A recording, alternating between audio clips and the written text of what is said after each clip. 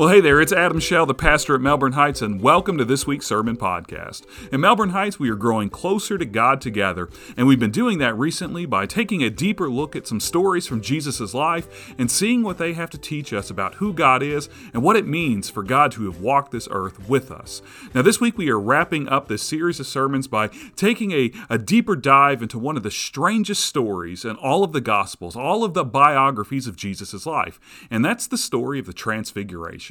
Now, in case you don't remember, inside of the Transfiguration, Jesus has climbed high up onto a mountain with some of his closest disciples. And while they're on that mountaintop, Jesus is transfigured or transformed right before their eyes. The Gospel of Matthew tells us that his face shone like the sun and that his clothes were as white as light. And while this transfiguration is happening, Jesus is joined by two other central figures to the Jewish faith. He's joined by Moses and he's joined by Elijah. And we're going to see in this sermon what Jesus' conversation with Moses and Elijah has to teach us about what it means for Jesus to truly be our Messiah. So with that, let's dive right into this week's sermon. So when I was a kid, there was one particular board game that I always wanted to own. And that was the classic 80s board game, Guess Who? Now, just in case you weren't a child of the 80s who played this game endless times with your friends, let me explain to you how the game of Guess Who works. In Guess Who, at least the original 1980s version of it, two players start the game, and they start the game with 24 cartoon characters that they're trying to narrow down the field of. So the game begins with each of the players selecting at random cards that are contained inside of this game. You're going to pick one of those cards that has one of the 24 cartoon characters on your opponent's board that you're going to try to keep a mystery from them, that they're trying to figure out along the way. So the game begins when you pick the card, and from those separate cards you come up with the one cartoon character that your opponent is trying to guess. And the object of the game is for your opponent to use yes or no questions to eliminate all of the other possibilities, narrow it down, and be the first one to determine which card you have selected. So when you play a game like Guess Who, you can ask questions like, does your cartoon character have a mustache? Or does your character wear glasses? Or does your character have red hair?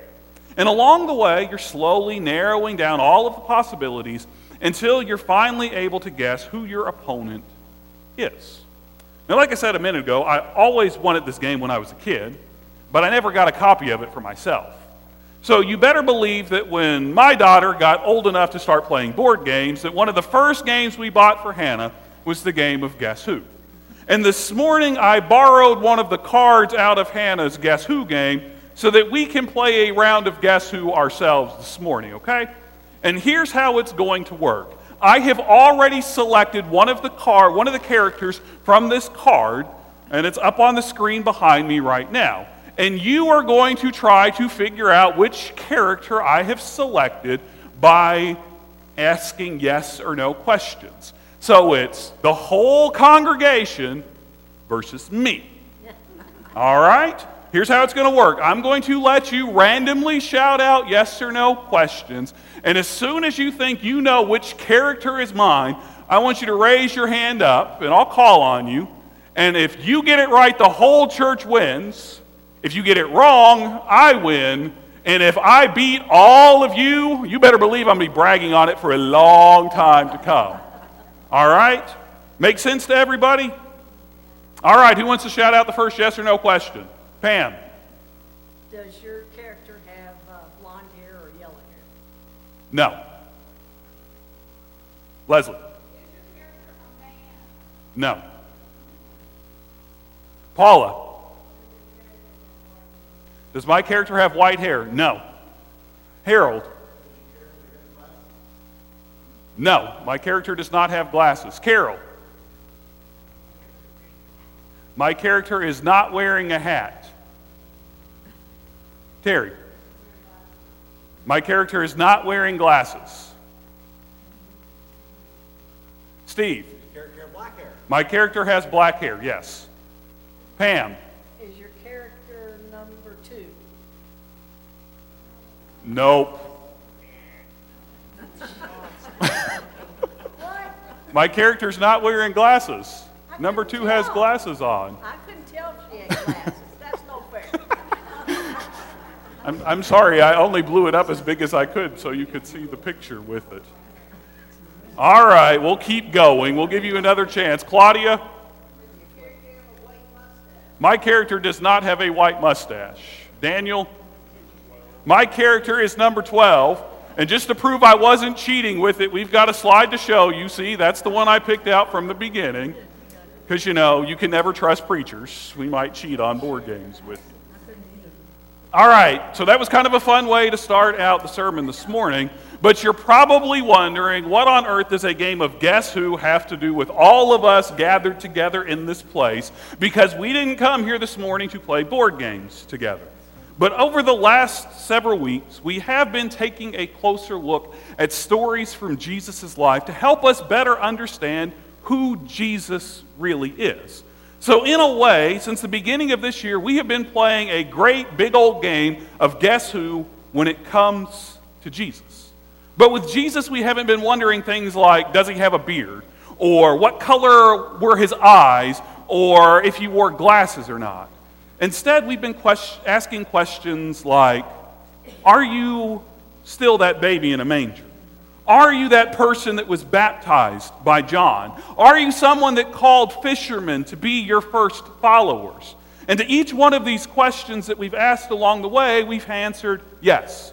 Yes, Jesus was a baby that was in a manger who the wise men came to meet. Yes, Jesus was baptized by John in the Jordan River. Yes, Jesus called Peter and Andrew and James and John, who were fishermen, to be his disciples and to fish for men. And week after week, as we've answered more of these questions, we've continued to discover a little bit more about who Jesus is. With each question that we found an answer to, we've come a little bit closer to understanding what it meant for Jesus, who is God's own Son, who is God made human, to walk this earth. But we need to be honest here this morning. A few weeks isn't enough time to really know who Jesus is. A few weeks spent together inside of the sanctuary talking about these stories hasn't been enough time to really understand who Jesus is. The truth of the matter is that even after years of following Jesus as his students, living every waking moment with him, sharing meals and sharing stories with him, sitting at Jesus' feet and hearing him teach, watching as he performed miracles, and he helped heal people.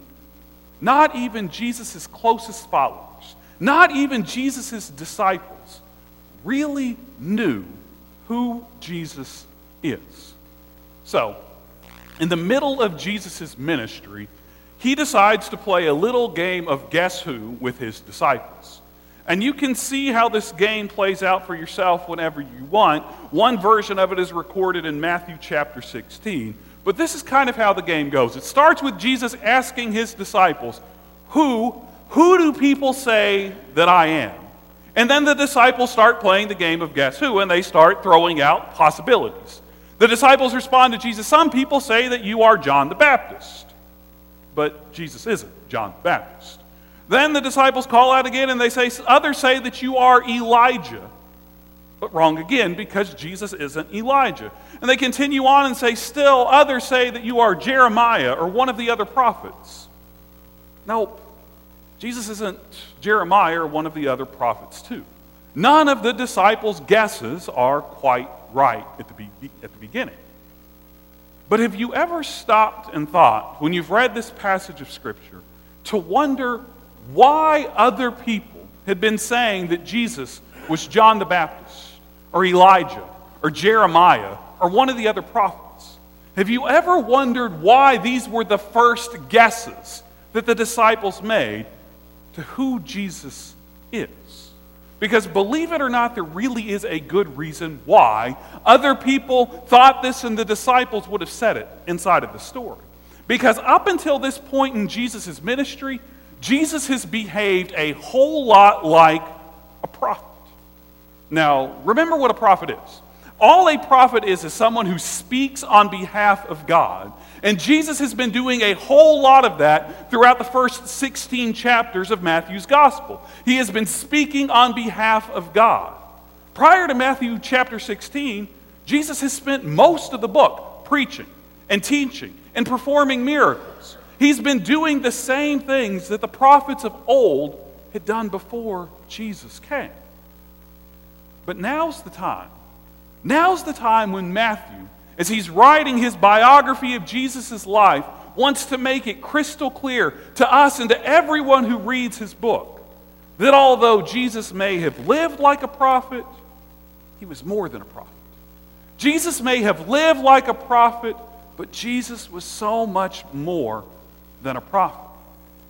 So in the culmination of Jesus' game of guess who with his disciples, Peter steps up to the plate and he takes his shot at the question. And Peter answers Jesus and says, "You are the Christ, the Son of the living God." And you know what? Peter got it right. Peter got it right. Jesus is the Christ. Jesus is the Christ. And the word Christ is our way as people of faith of saying that Jesus is the one true King. Saying that Jesus is the Christ is our way of saying that Jesus is the one true King. But he is more than just the one true King, because Peter says that Jesus is the Christ, but he's also the Son of the living God. So clearly, it's the one true King and the Son of the living God. Jesus is more than just a good teacher. Jesus is more than just a moral leader. Jesus is more than just another prophet. As the rabbi Benjamin Bleck explains, when Peter says that Jesus is the Christ, what Peter is saying is that Jesus is the Savior who was sent by God to redeem his people and to bring about the divinely destined time for universal peace and acknowledgement of the one God by all of mankind. And as soon as Peter hears that he got it right, as soon as Peter hears that he is correct, that Jesus is the rightful King, the one true King, the one sent by God to save God's people, you can almost hear the sounds of the coronation trumpet start blasting inside of Peter's ears. You can almost see images of the conquering king flashing before Peter's eyes, his king riding in on a bright white stallion, dancing through the mind of Peter. Because Peter has a very specific idea of who the Christ is supposed to be. So when Jesus says that Peter is right, that Jesus is the Christ, the Son of the living God, you can already tell that Peter is ready for Jesus to be the kind of Christ that he had anticipated and expected. Peter is ready for a triumphal entry, not just into Israel's capital city, but Peter's ready for Jesus to go and storm in to the capital of the Roman Empire, to overthrow Caesar and to take his place, and to save all of Israel's people from the tyranny of Rome. And anything less than Jesus, at the very least, marching into the city of Jerusalem and kicking the Roman governor off of his royal throne inside of that city, is going to be unacceptable in Peter's mind. Because when Peter says that Jesus is the Christ, the one who has come to save his people, to be their one true King, Peter is thinking about the other people that God has used to save Israel in the past.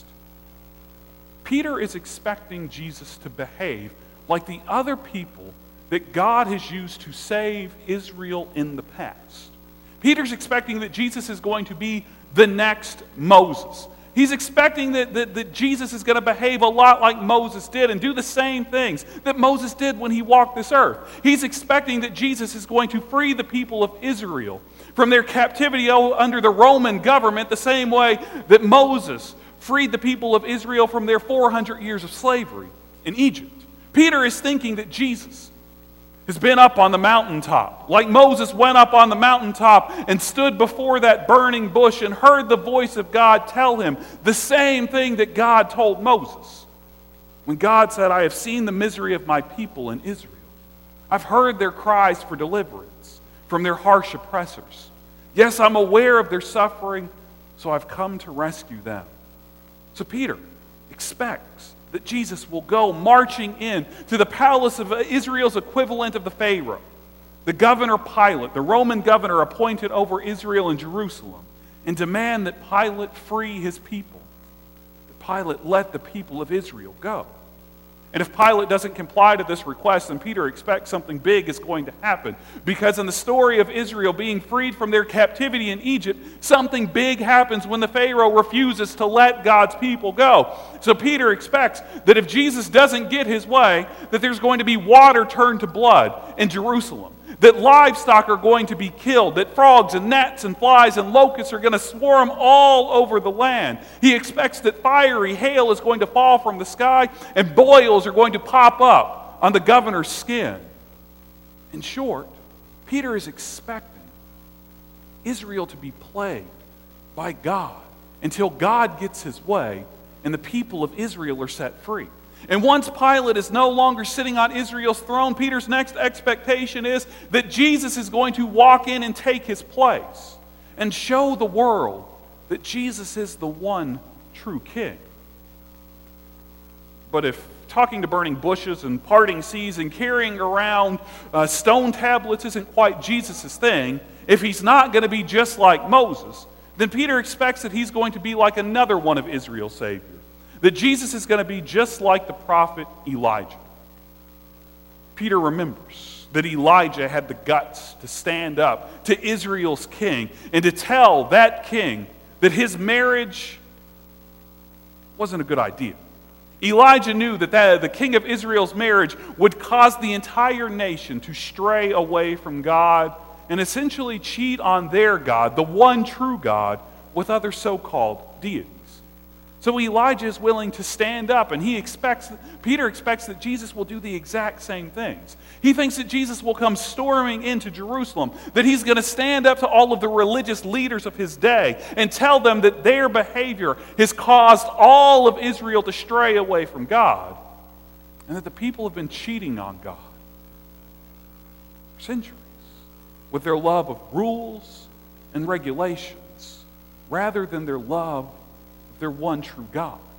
Peter expects that Jesus is going to call out the false prophets, maybe even challenge them to another mountaintop showdown like Elijah did with the false prophets in Israel in his days. And Peter expects that Jesus is going to put the religious leaders on the spot to make them prove that they really know who God is.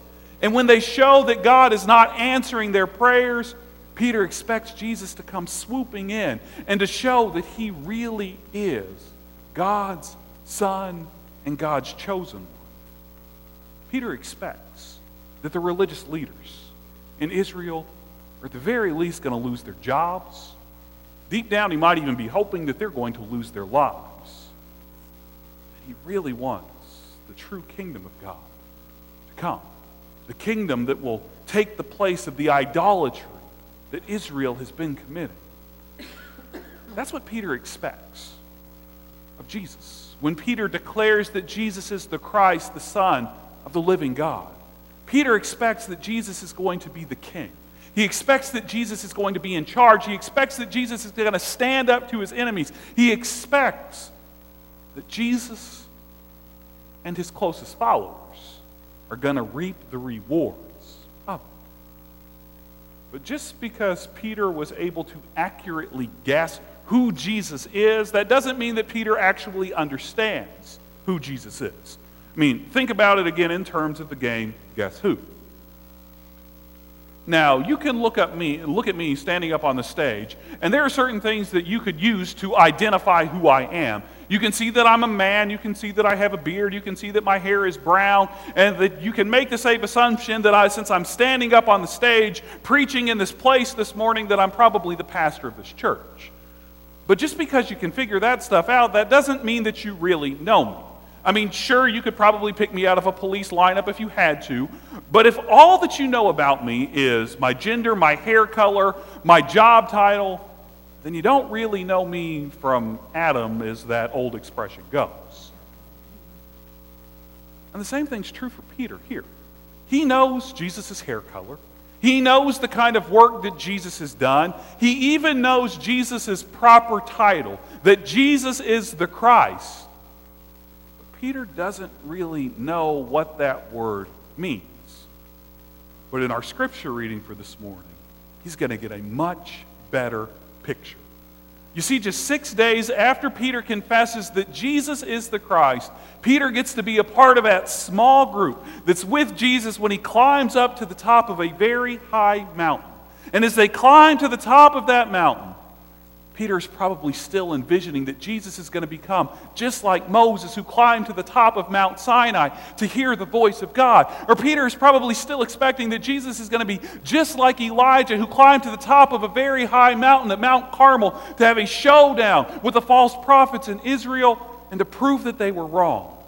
So Peter is probably thinking that Jesus is going to show his closest followers, that Jesus is just like Moses and Elijah, who had helped save Israel in the past. But then something unexpected happens. When Peter, Jesus, James, and John reach the top of that mountain. So if you've got your Bible with you, go ahead and turn to Matthew chapter 17. Matthew chapter 17. Let me just remind you as you're finding this, that up until this point in Jesus' life and in Jesus' ministry, that his life and his ministry has looked a whole lot like the lives and the ministry of every other prophet. But in this story, Matthew is going to leave us no doubt that Jesus is more than a prophet. Matthew chapter 17, we'll start reading in verse 1. This is what Matthew writes. 6 days later, Jesus took Peter, James, and John, his brother, and brought them to the top of a very high mountain. And Jesus was transfigured in front of them. His face shone like the sun, and his clothes became as white as light. Moses and Elijah appeared to them, and they were talking with Jesus.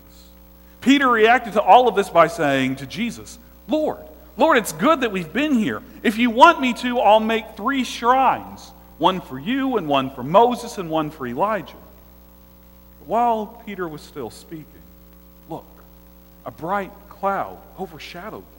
And a voice from that cloud said, This is my son whom I dearly love. I am very pleased with him. Listen to him. Hearing this, the disciples fell on their faces, filled with awe. But Jesus came and he touched them. Get up, he said, don't be afraid. And when they looked up, they saw no one except Jesus.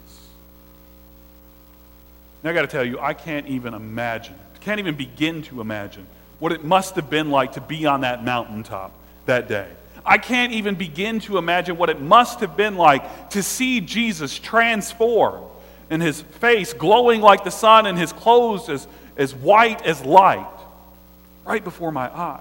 I can't even begin to imagine what it must have been like to see Jesus joined in some heavenly scene like this with Moses on one side and Elijah on the other.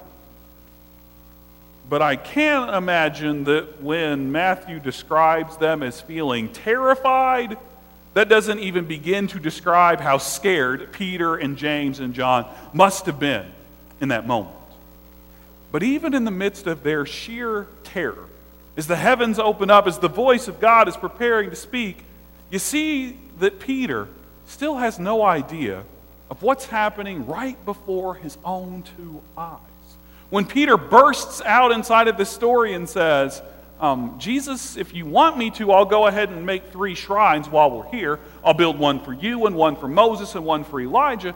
Peter is still equating Jesus and Moses and Elijah. He still thinks that they are the same. He's still thinking that Jesus is going to be another Moses who delivered Israel from Pharaoh. He's still thinking that Jesus is going to be another Elijah who saved Israel from the wicked king Ahab. But Peter has missed the point. Because the story of the Transfiguration doesn't tell us that Jesus is just like Moses or that Jesus is just like Elijah. Because at the end of the story, in verse 8 we're told, when they looked up, they saw no one except Jesus. Moses is gone. Elijah is gone, Jesus is left. And what the story tells us is we don't need a Savior like Moses. What the story tells us is that we don't need a Savior like Elijah. What the story tells us is that all we need is Jesus. All we need is Jesus.